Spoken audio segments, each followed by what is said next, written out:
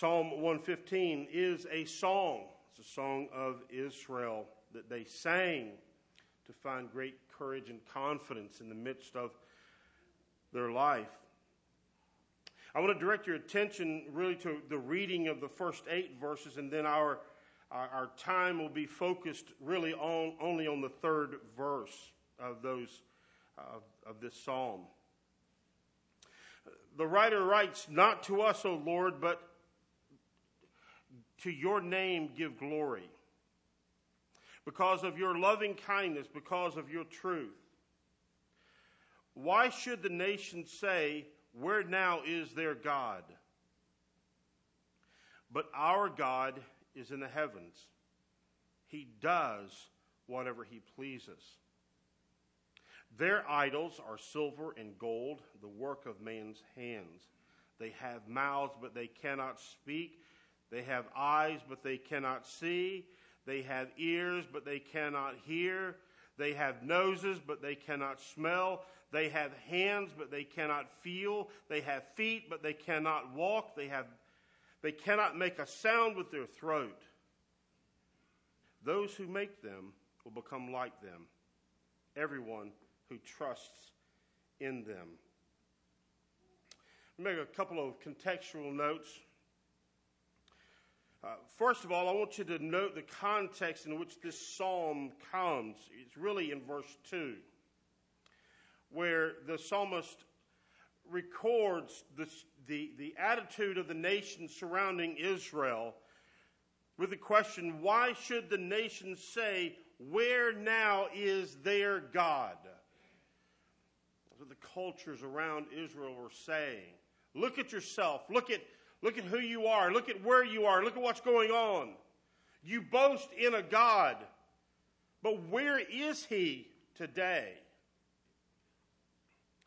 This is not unlike a contemporary question that has been posed by the atheist, who would say, if God is all-powerful and all-good, then he would be able to eliminate evil and would want to do such a thing. So if you have a great God, where is he and what is he doing? And the rest of this psalm is really a response to that question.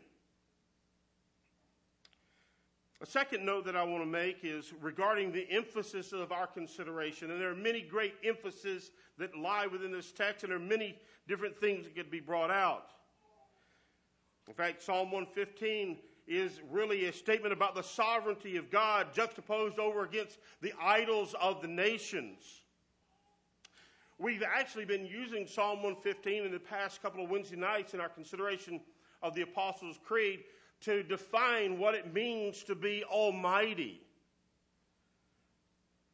But this psalm enables us to see something beyond that. Not only does it explain his almightiness, he does whatever he pleases, but this psalm also shows us the engine that drives that sovereignty. And that engine is the pleasures of God. Notice the text. Notice what it says.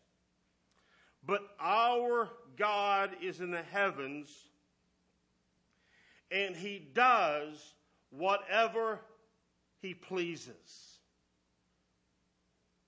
So what is God doing right now? He is doing the things that please him. Now, this is not the only psalm that contains this statement.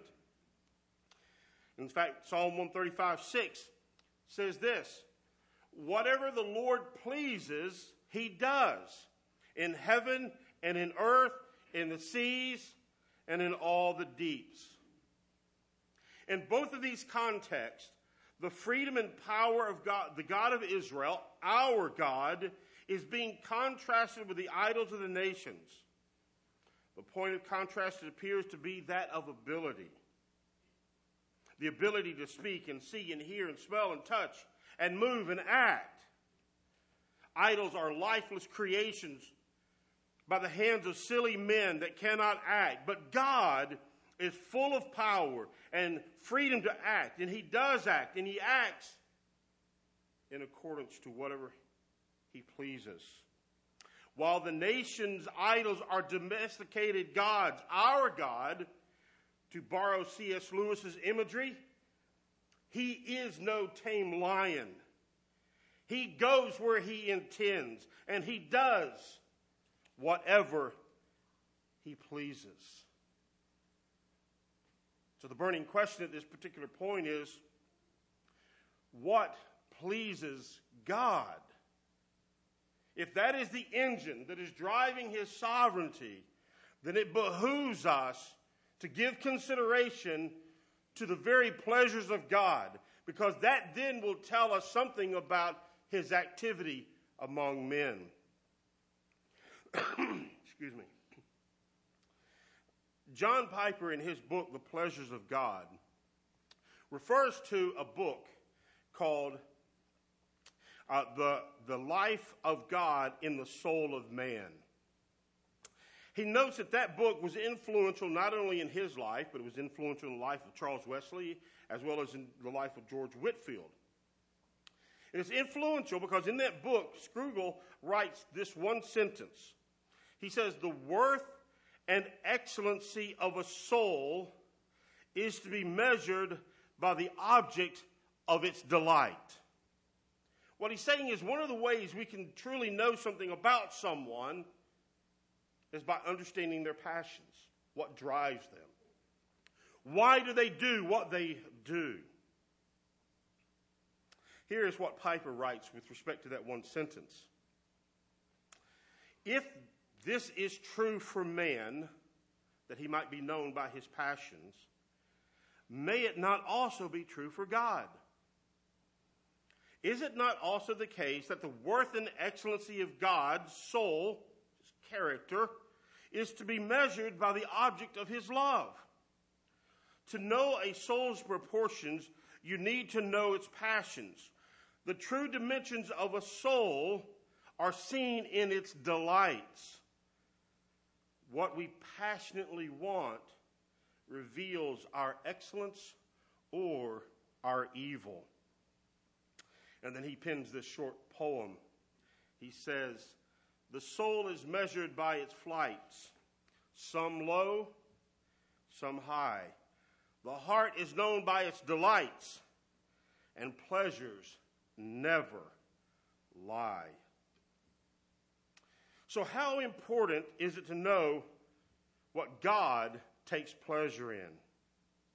Well, we have not begun to imagine how important that is.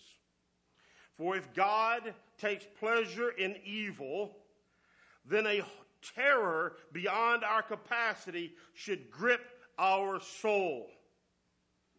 But if God takes pleasure in excellency, then the light of joy will begin to pulse through our hearts and fill us with hope beyond expression.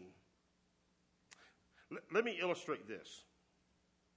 If you were to take the second half of this parallel line of Hebrew poetry, he does whatever he pleases, you would certainly have just cause for an emotional response. But what response should that be? Well, that response is tied to the nature of the one who is doing whatever he pleases. So let's think about this. If you see a 3-year-old and the statement is made, well, now that 3-year-old is doing whatever he pleases, what kind of response should that bring? Well, it's probably related to whether or not that 3-year-old belongs to you. If that 3-year-old belongs to you, there's probably going to be a little bit of anger that takes place. If he doesn't belong to you, it's probably going to bring about a little bit of humor. So you see, so if it's attributed to a 3-year-old, you can have a wide range of responses. But what if tonight you turn on the news and you see a report about a convicted murderer and rapist who's on the loose in your neighborhood and who is doing whatever he pleases, then certainly a measure of terror would grip your heart. Well, the point of this is to demonstrate the reaction to such a statement, he does whatever he pleases, is in direct response to the nature of the pleasures that is being described by the statement. So what then are the pleasures of God, and should we be full of terror? Our hearts full of joy. Well, some might say, well, can you even know such a thing? Honestly, can you even remotely have any concept of what pleases God? You know how I'm going to answer that, don't you? If I don't answer it yes, then the sermon's over. I am going to answer yes, because those pleasures are actually contained within His Word. He has told us what He is pleased with. Not only that, He's also told us that He is pleased that we know such things. Let me show you a couple of places. In Jeremiah chapter 9 and verse 24, here's what the prophet writes on behalf of God. But let him who boasts, boast of this, that he understands and knows me, that I am the Lord who exercises loving kindness, justice, and righteousness on earth, for I delight in these things. What does God delight in? He delights in loving kindness and justice and righteousness. And He wants us to know that. Why? Because that changes our perspective on Him. The prophet Hosea, in chapter 6, in verses 3 and 6, here's what the Lord impresses the prophet to write. So let us know, let us press on to know the Lord. And then in verse 6 he says, for I delight in loyalty rather than sacrifice, and in the knowledge of God rather than burnt offerings. God is delighted for us to know Him, to know His pleasures, so that our perspective on Him will be changed.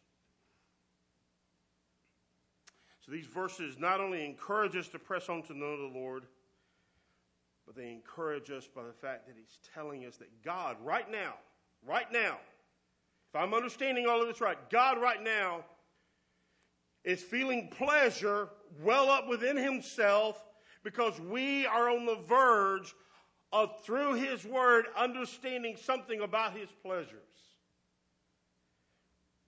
So at this point, we're going to do three things. One, we're going to do a brief survey of the things that God takes pleasure in. Secondly, we're going to consider the passion of God for His pleasures. And then, thirdly, we're going to return to Psalm 115 for an application. So what are the things that God takes pleasure in? And they are recorded all over the Word of God. They are recorded at times in direct statements.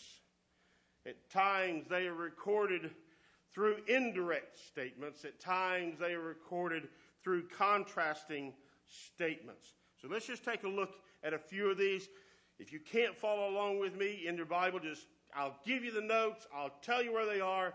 But more importantly, I want you to hear what God is saying through His Word about Himself and His pleasures. So Isaiah 65:17. Listen, this is a statement about the age to come.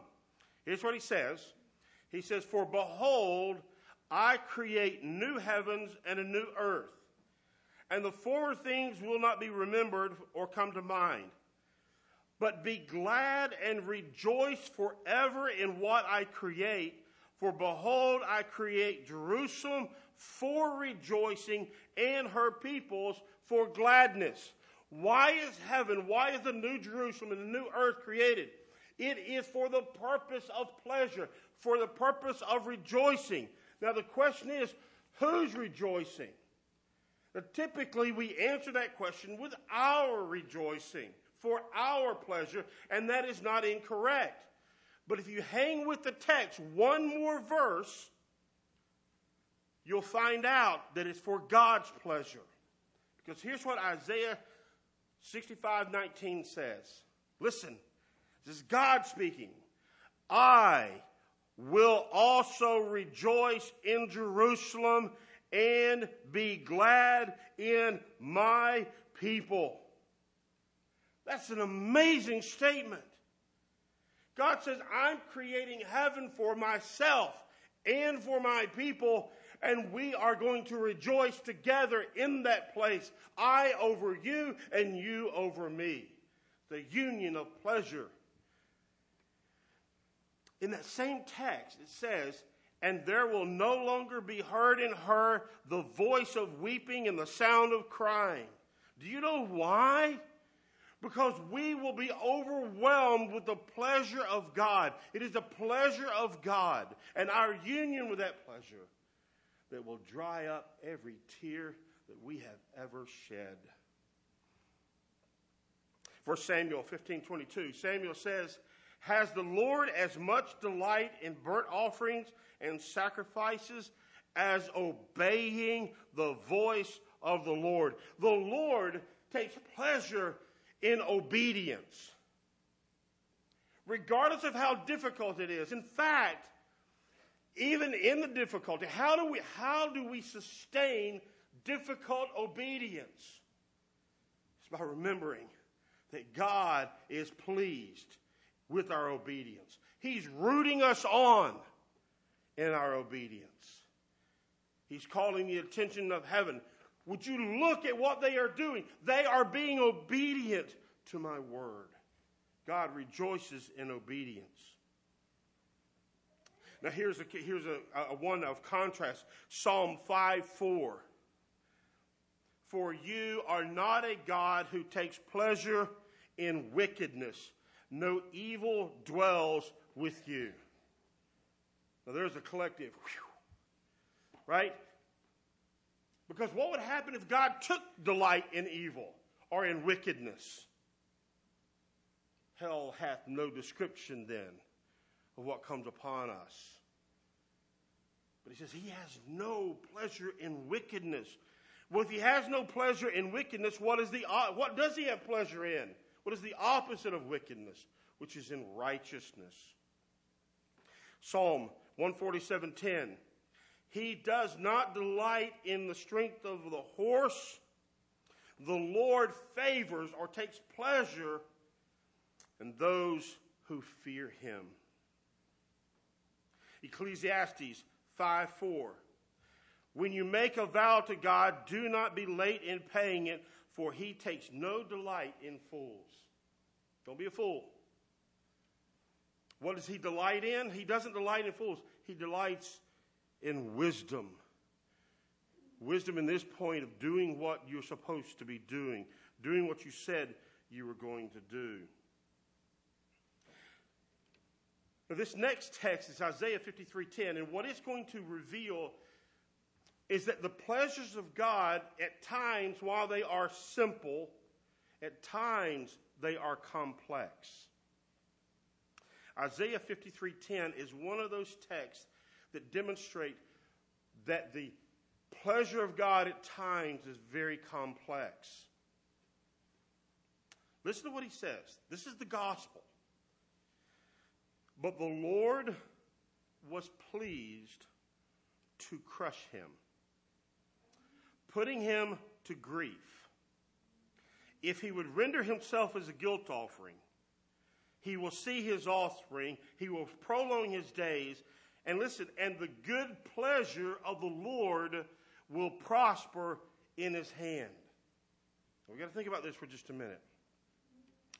Is God pleased with the pain that Jesus felt when he was on the cross? That's what he's talking about. He says, but the Lord was pleased to crush him. No, it wasn't the pain that he was pleased with. It wasn't the writhing agony that Christ felt on our behalf that brought pleasure to God. What brought pleasure to God was the outcome of that pain. And the outcome of that pain was our redemption. And so God, looking at a pleasure beyond the pain, saw in the work of his Son an outcome that would bring him great delight. And great delight, not only in the outcome, but in the one who brought the outcome. It's very complex. It's very instructive. It's very instructive because we will see that there are times in our life when it doesn't look like God is pleased with us. But God's pleasure lies beyond the pain. God's pleasures at times are simple. God's pleasures at times are very complex. Not only does his pleasure reside in his Son, but it resides in us. There's many texts that we could look at. I'll just look at one more. Philippians 2:13. I want you to listen. Listen to this. Paul writes and he says to the Philippians, "For it is God who is at work in you." Now you know how the rest of it goes, don't you? Both to will and to work for his good pleasure. God is at work in our life. That's the clear teaching of the Word of God. And he's at work in our life for the purpose, for his own pleasure. He is excited about what he's doing in you. It brings him joy to see the circumstances that are going to produce the outcome that he is after. C.S. Lewis, in an address called The Weight of Glory, picks up on this, and here's what he says. He says, to please God, and that's what Philippians 2:13 is saying.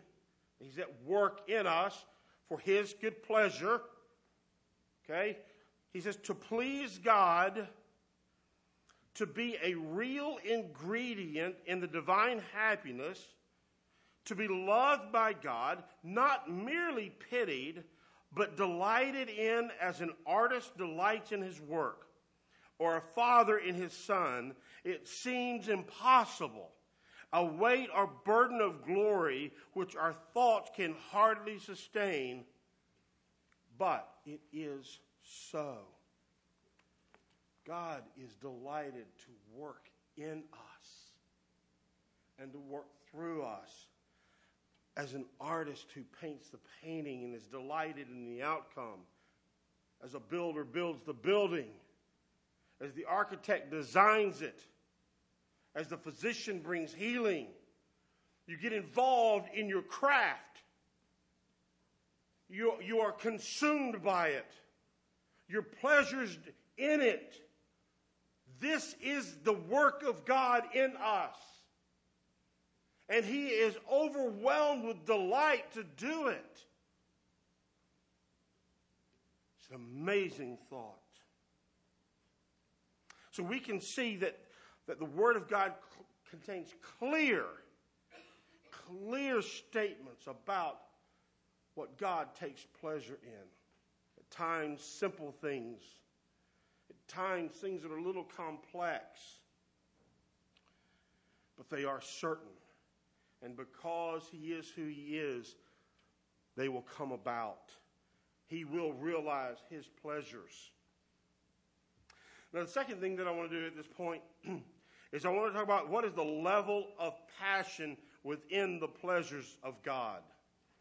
How passionate is God about his pleasures? Are these just passing fancies? Just, oh, what will I do today? Or are they deep-rooted, foundational level desires that produce a relentless effort to see them come about? Well, I submit to you, it's the latter. Look back at Psalm 115 and verse 3. I want to direct your attention to the word that we find there. Psalm 115:3, it says, "But our God is in the heavens, and he does whatever he pleases." That word there, whatever he pleases, is deep. It has a basic meaning of feeling great favor towards something. But it goes beyond that. It goes to the root level of a joyful attitude that expresses itself in conduct. And one dictionary says it is to express emotional delight. So not only does God have pleasure in these things, but he expresses that pleasure. It is so overwhelming. That pleasure is so driving that it comes out of God in expressible ways. Now let me give you a clear example of that. All right? In Zephaniah chapter 3 and verse 17. Listen to what the prophet writes. He's writing to the congregation, and he says, "The Lord your God is in your midst, a victorious warrior. He will exalt over you with joy. He will be quiet in his love. He will rejoice over you with shouts of joy." Now that's what we call a Hebrew idiom. It's a figure of speech. If you look it up, what it means is that God sings. What this text is telling us is that God, in Zephaniah 3:17, is so filled with pleasure in his people that he breaks out in song over them. Now, have you ever wondered what the sound of God singing is like?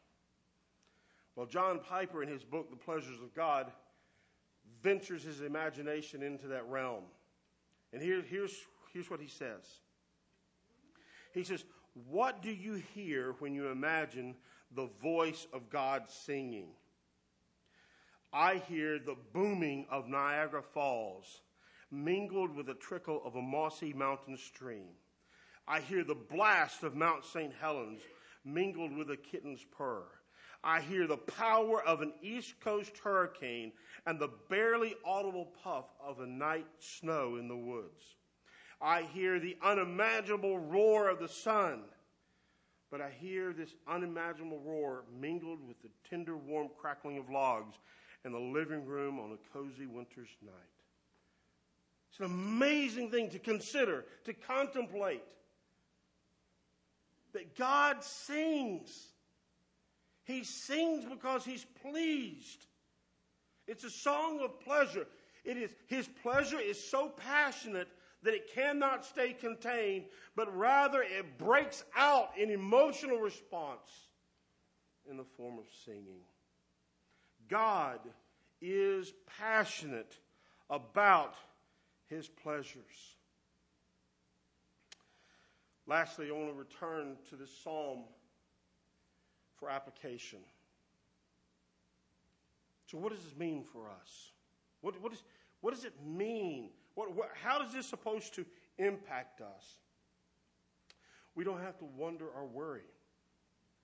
The psalmist clearly gives us the application.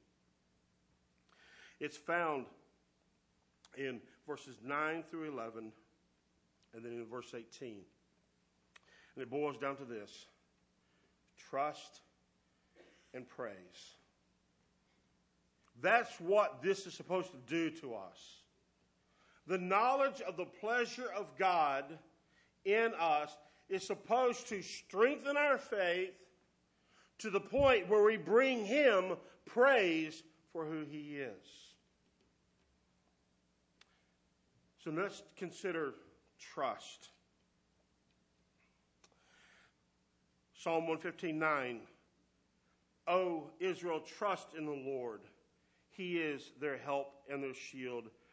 O house of Aaron, trust in the Lord. He is their help and their shield. You who fear the Lord, trust in the Lord. He is their help and their shield. Do you see that? The repetition. You know what the repetition means, don't you? The repetition is there for emphasis. And what is the point being emphasized? Trusting in the Lord. Trusting what about the Lord? Trusting the fact that God takes pleasure in saving His people. His salvation is the expression of His pleasure in them. He delights in such a thing, for it demonstrates His glory and is the source of that glory being proclaimed, being praised by His people among the nations.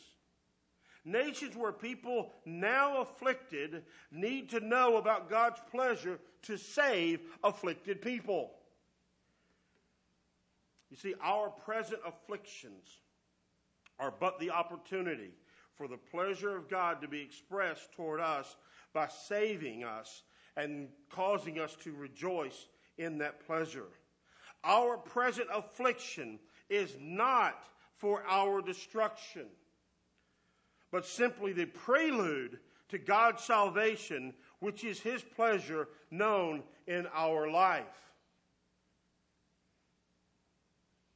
This idea is caught by William Cowper in his hymn, God Moves in a Mysterious Way. Listen to what he wrote. William Cowper is a man who suffered depression his entire life. And had it not been for John Newton, would have taken his life. But out of that deep, deep suffering that he had, he writes this hymn. He says, God moves in a mysterious way, His wonders to perform. He plants His footsteps in the sea and rides upon the storm. Deep in unfathomable minds of never-failing skill, He treasures up His bright designs and works His sovereign will. Ye fearful saints, fresh courage take. The clouds you so much dread are big with mercy and shall break in blessings on your head. Judge not the Lord by feeble sense, but trust Him for His grace. Behind a frowning providence, He hides a smiling face. His purposes will ripen fast, unfolding every hour. The bud may have a bitter taste, but sweet will be the flower. Blind unbelief is sure to err and scan His work in vain. God is His own interpreter, and He will make it plain. God is at work. Even when circumstances bring about a frowning providence, in Cowper's words, behind that is a smiling face. Oh, don't let that be offensive to you. Don't be caught off guard. Don't think, well, I want God to feel my pain. No, that's not the point. We want to feel God's pleasure. That is the point. And His pleasure is certain. And ours is too, because the two are united in one. God is at work in your life because He's pleased to. And that frowning providence hides a smiling face. The question is, do we believe that God takes pleasure in saving us? That's the question. Do you fundamentally, at the core of your being, believe that God Almighty in heaven is pleased to work in your life for His good pleasure? If you say no to that, then you're calling the Scripture a lie, and you have no hope. Our hope lies in the truthfulness of the Word of God that is telling us that regardless of how dismal it looks, God's not worried. He's not panicked. Oh, He is working out His pleasures. do you believe? That's what the psalmist is writing this psalm for. He's writing this psalm to tell you about the pleasures of God so that you will believe in him. But not just believe in him, but to praise him. Notice verse 18 of the psalm. After all has been said in this psalm, here's his conclusion. But as for us, as contrasted to the world, he says, where is your God? But as for us, we will bless the Lord from this time forth and forever. Praise the Lord. If we understand this psalm correctly, this is the natural outworking of what it is teaching us. And the truth that God takes pleasure in his people is no abstract truth that is intended to be pondered in academic or theological halls, but rather it is the basis of full-bodied, heart-filling, sincere, music-playing, song-singing praise. This truth is a call to take pleasure in the pleasure of God and express that pleasure toward God. The knowledge that God takes pleasure in his people is to cause his people to reflect back that pleasure through singing new songs, and singing those songs in the congregation.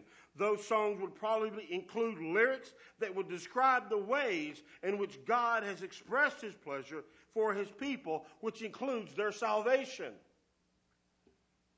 And those songs are to be sung like you are trying to shine. The knowledge of God's pleasure is expected to be so immense that it moves us bodily and gives skill and diligence to playing instruments for his praise.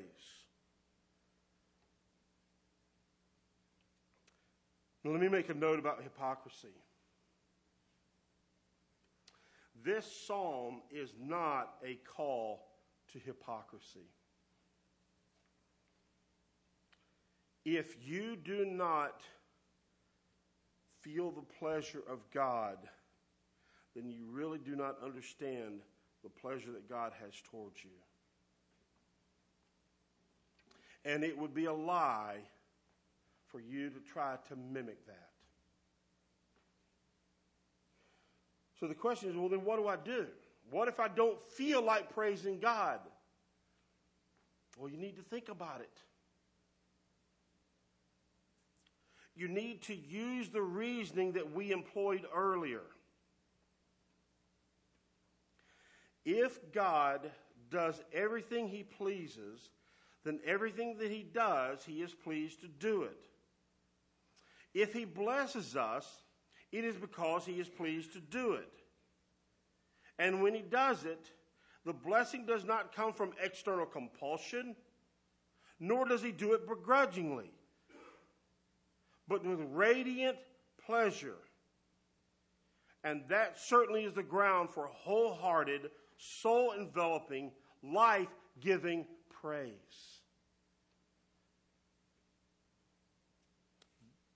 God is in the heavens, and he's doing whatever he pleases. And his pleasures are rooted and grounded in himself, in his willingness and his desire to save his people so that they will know his pleasures.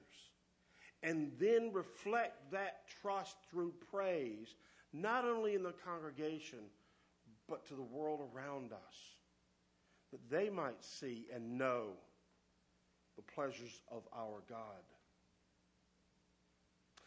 Now, in a moment, Seth is going to come and we're going to have an invitation.